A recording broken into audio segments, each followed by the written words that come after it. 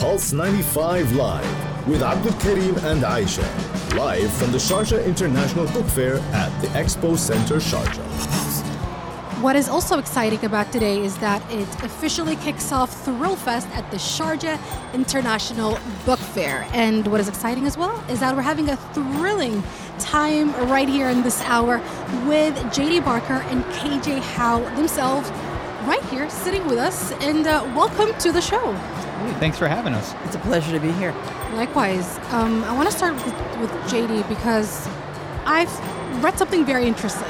That for a thriller or a suspense writer, you were kind of scared when you were a kid.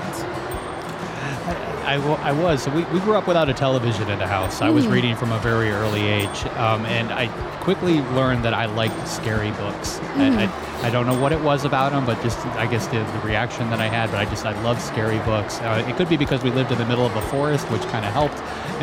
But so I gravitated towards that. I think when I read Dracula for the first time, I was hooked.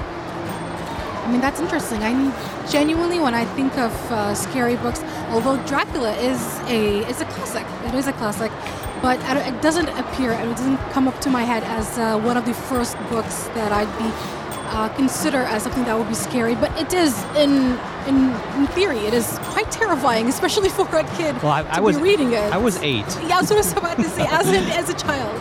That is not a book that a child usually would go or gravitate towards. So that's quite interesting, honestly.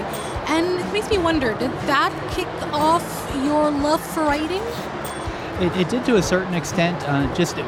We went to the library pretty much 2-3 times a week. We were constantly picking out new books. I had a sister who's 15 months younger than me, so we were very close in age. And we quickly just started writing stories more or less for each other. We would just write them out on paper and staple them. I had a library. And she would come in and she would check out the stories. I would charge her late fees, and that's kind of where it began. And then I just gravitated towards writing longer and longer pieces. That's amazing, honestly. And KJ, how was your childhood and scary things? My father worked in telecommunications, so we moved from country to country growing up. For me, it was interesting because my passion and interest in kidnapping developed. Because it was, when you're always a stranger in a strange land, you're kind of saying, okay, what are the security issues here? And my father was responsible for a large group of people wherever we went. And so that for me was really intriguing, and that's how I actually now write about an elite kidnap negotiator. And that was kind of the lead-in to that interest in kidnapping. I did not expect, when he said kidnapping, I was like, that another thing I did not expect, that it was about kidnapping. But I mean, that's what kicked off your love for thriller and scary books. Yeah, I sort of, so most thrillers focus on murder. Yeah. I decided that kidnapping intrigued me because it's a purgatory of sorts. You're alive, but you're not really living. Someone else is in charge of everything that you need, whether it's food, shower, everything. Yeah. And that's really something that giving up control is very challenging. Absolutely. You both are going to be speaking and taking part in the ThrillFest here in Sharjah. A lot of the talk is going to be surrounding the twists and turns in the plot. So let's go behind the scene and the author's pens. How do you plot these twists and turns? And do you sort of, when you're planning, do you go with the flow, or is it all pre-planned and you know exactly what you're going to be doing? I think anytime you start getting comfortable, whether you're a reader or a writer, it's time for that little twist. If I feel my characters should do this, I tend to make them do that, even if that's a difficult thing for me to deal with. If I'm not sure what's going to happen after they do that, I may have to spend some time plotting it out. But I tend to paint myself in corners, make it as difficult on the character as possible. If their life goes easy, nobody wants to read that book. Makes sense. And yourself? I'm also an organic writer, meaning that I kind of plan as I go, which I love. There's people, like a Jeffrey Deaver, who have 110-page outlines for their novels, and then there's Lee Childs of the world, who sit down and type and see what happens. I'm definitely more of that type of writer, where I like to explore, because I always think if I'm surprised, the reader will be surprised. And also, I'm someone who gets bored easily, so being able to explore like that and see where things go is much more interesting to me than planning and executing. Honestly, that is interesting because when I think of a mystery or a thriller or suspense, And I was even talking, I believe it was yesterday or the day before, with another thriller author, and Max Sek. And I was telling him that usually when I think of writing something like that, I feel like I need to write backwards, in the sense that I would start, I'd be like, okay, this person's going to be murdered by this person.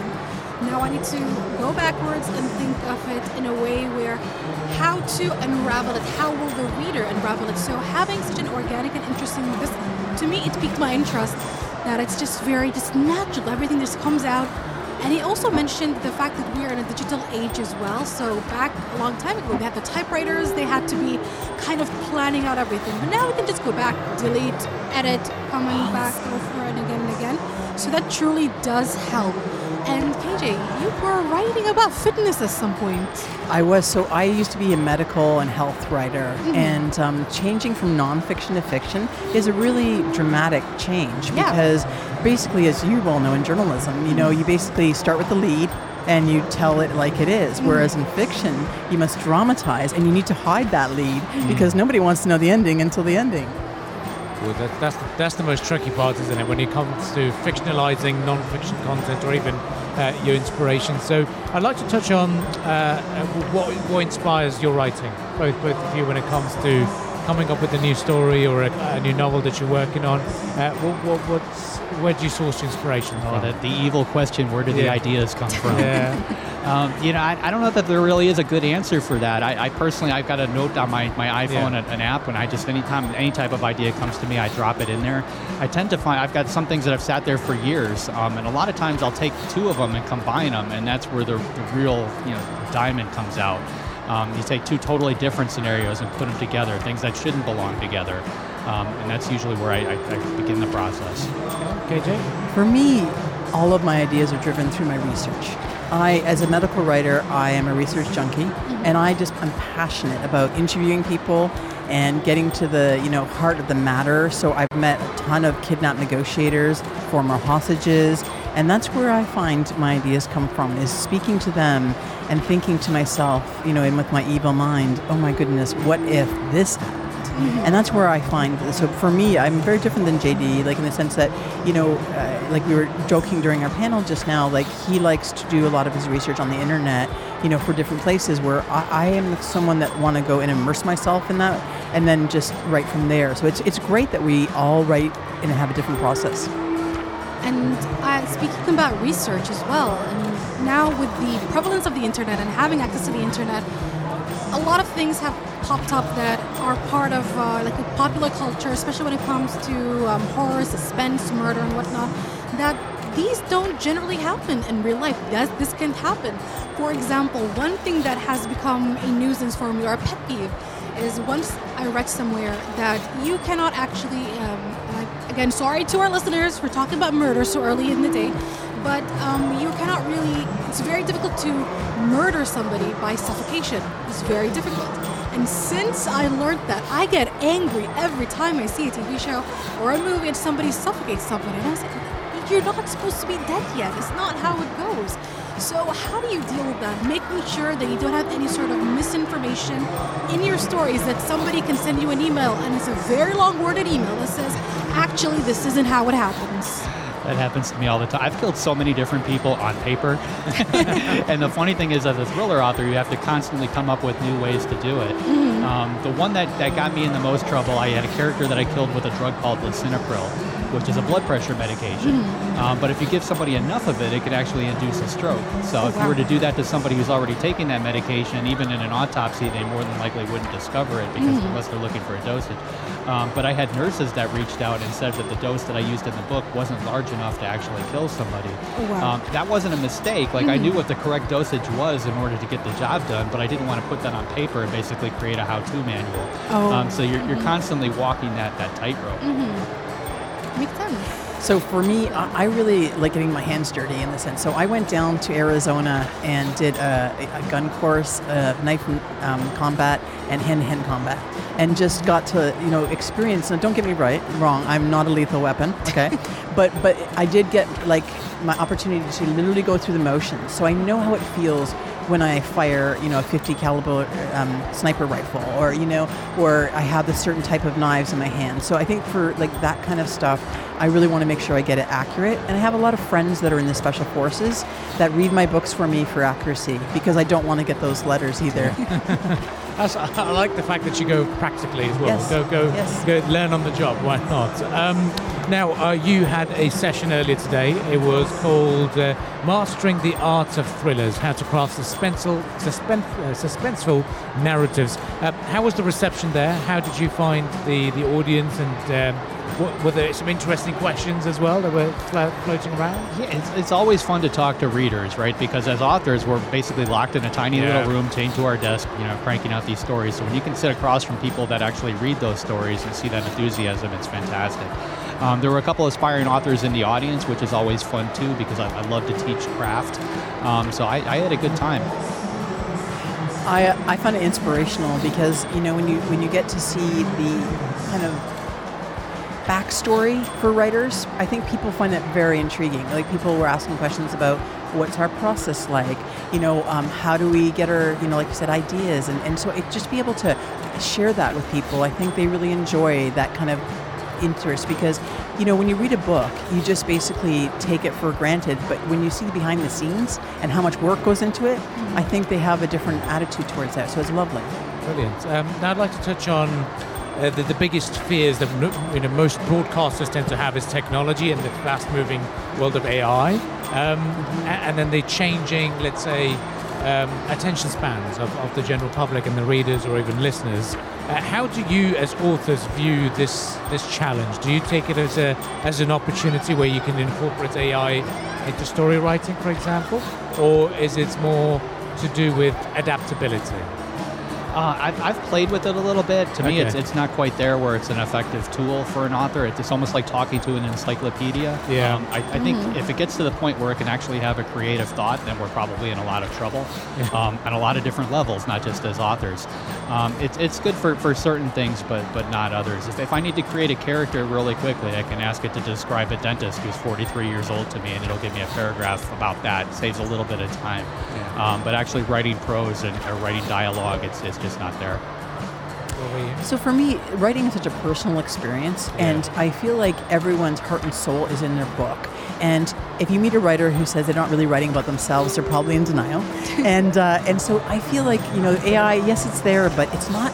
It doesn't have that personal approach that, we are like, obviously JD and I are very different writers because we grew up in different circumstances, had different experiences. And I think that just comes on the page, and that kind of personal touch is very hard to replicate. Now, there might come a day when we will have to, say, okay, computer, help me, and if that day comes, I guess we'll face that. And the amazing thing about ThrillFest is that it brought all you guys here together, right here in Sharjah. And honestly, personally speaking, because I've always said in my life, like a long time ago when I was probably like 15, 14, that I'm going to write my own book. Now, the genre of the book changed like 3 times so far. It went from fantasy. I'm still a lover of fantasy, but I'm like, nah, I don't think I'm not going to write that. And then a couple of weeks ago, I'm going to say around a month ago, something popped in my head. I think it was a shower thought. I was like, murder in Sharjah. So I was like, okay, that's going to be the book. It's going to be a book the book is about. But again, I feel too scared to start a thriller book because I feel like I feel it blurs the line between fiction and nonfiction, because you need facts. Like you said, you guys research, look up things, you speak to people. But at the same time, it's part of fiction. So how, myself, or anybody else, how can we start with a thriller book? What do we do? I mean, for me, it starts with 2 words: what if? So I've got a book called A Caller's Game, where somebody actually calls into a talk show very similar to this and confesses to murder live on the air. The DJ doesn't believe him, so the person calls back and actually commits murder live on the air. And they're, as a broadcaster... He won't do that today, though. No, we won't do that today. But as a broadcaster, they're caught in the middle. So, just asking those questions. I've got a glass of water in front of me. If I were to hold up that glass of water and said, what if this is the last glass of water in the country? We're surrounded by thousands of people that are about to get very thirsty. Wow. So when you add the words what if to pretty much any scenario, it leads to A to B to C, and you can craft your story. And from my perspective, I would love for you to come up with a character that really speaks to you and ask yourself what's she like and make sure she's very kind of well drawn out. What kind of history does she have in her family? Does she have any issues, that she's dealing with in her life? To really have a rich character and then start from there, because character is everything. The reader wants someone to cheer for. And so just dream up your perfect character for this book. I love that very much, and I love what both of you said, KJ and JD, because first of all, the idea of what if is so natural and intrinsic within us that we tend to take it for granted. We forget that we can literally look at anything and say, what if I just did that? Even though we do get intrusive thoughts, we're like, what if I just flung my phone at somebody right now? But you wouldn't do that, and you would ignore it. But if you take it and put it into paper, there you go, you got a story. And as for KJ, you reminded me of something my professor told me a long time ago in my creative writing class, and she told the entire class, and it genuinely changed my perspective. And that's the reason I think I switched to, that's why I threw away the idea of fantasy, because I said, I'm going to write about what I know best. She always said, write about what you know. So I said, I know Sharjah, so I'm going to write about Sharjah. So it makes a lot of sense when you said, write a character that I should understand and know back and forth for the other people, for the readers, to also find some connectivity and relatability. And honestly, you guys are a treasure trove of ideas, and you truly did inspire me. I know you might have heard this a lot of times. You inspired me to write something, but no, I genuinely am learning from this entire conversation. And I'm getting a lot of ideas. I'm literally asking what if right now. I think I'm a little bit away from the interview right now. I'm looking around. I'm like, what if this microphone, what if I just flung it at Abdul Karim? What if this happens and what if that happens? So honestly, it's a wonderful chat with both of you, KJ and JD. Well, thank you so much for having us. It was really a pleasure to come. Thank you. Yeah, it has been an absolute pleasure. Well, stay tuned to Pulse 95. We'll be bringing you more authors throughout the day as we continue to broadcast from the Sharjah International Book Fair. Pulse 95 Live with Abdul Karim and Aisha, live from the Sharjah International Book Fair at the Expo Center, Sharjah.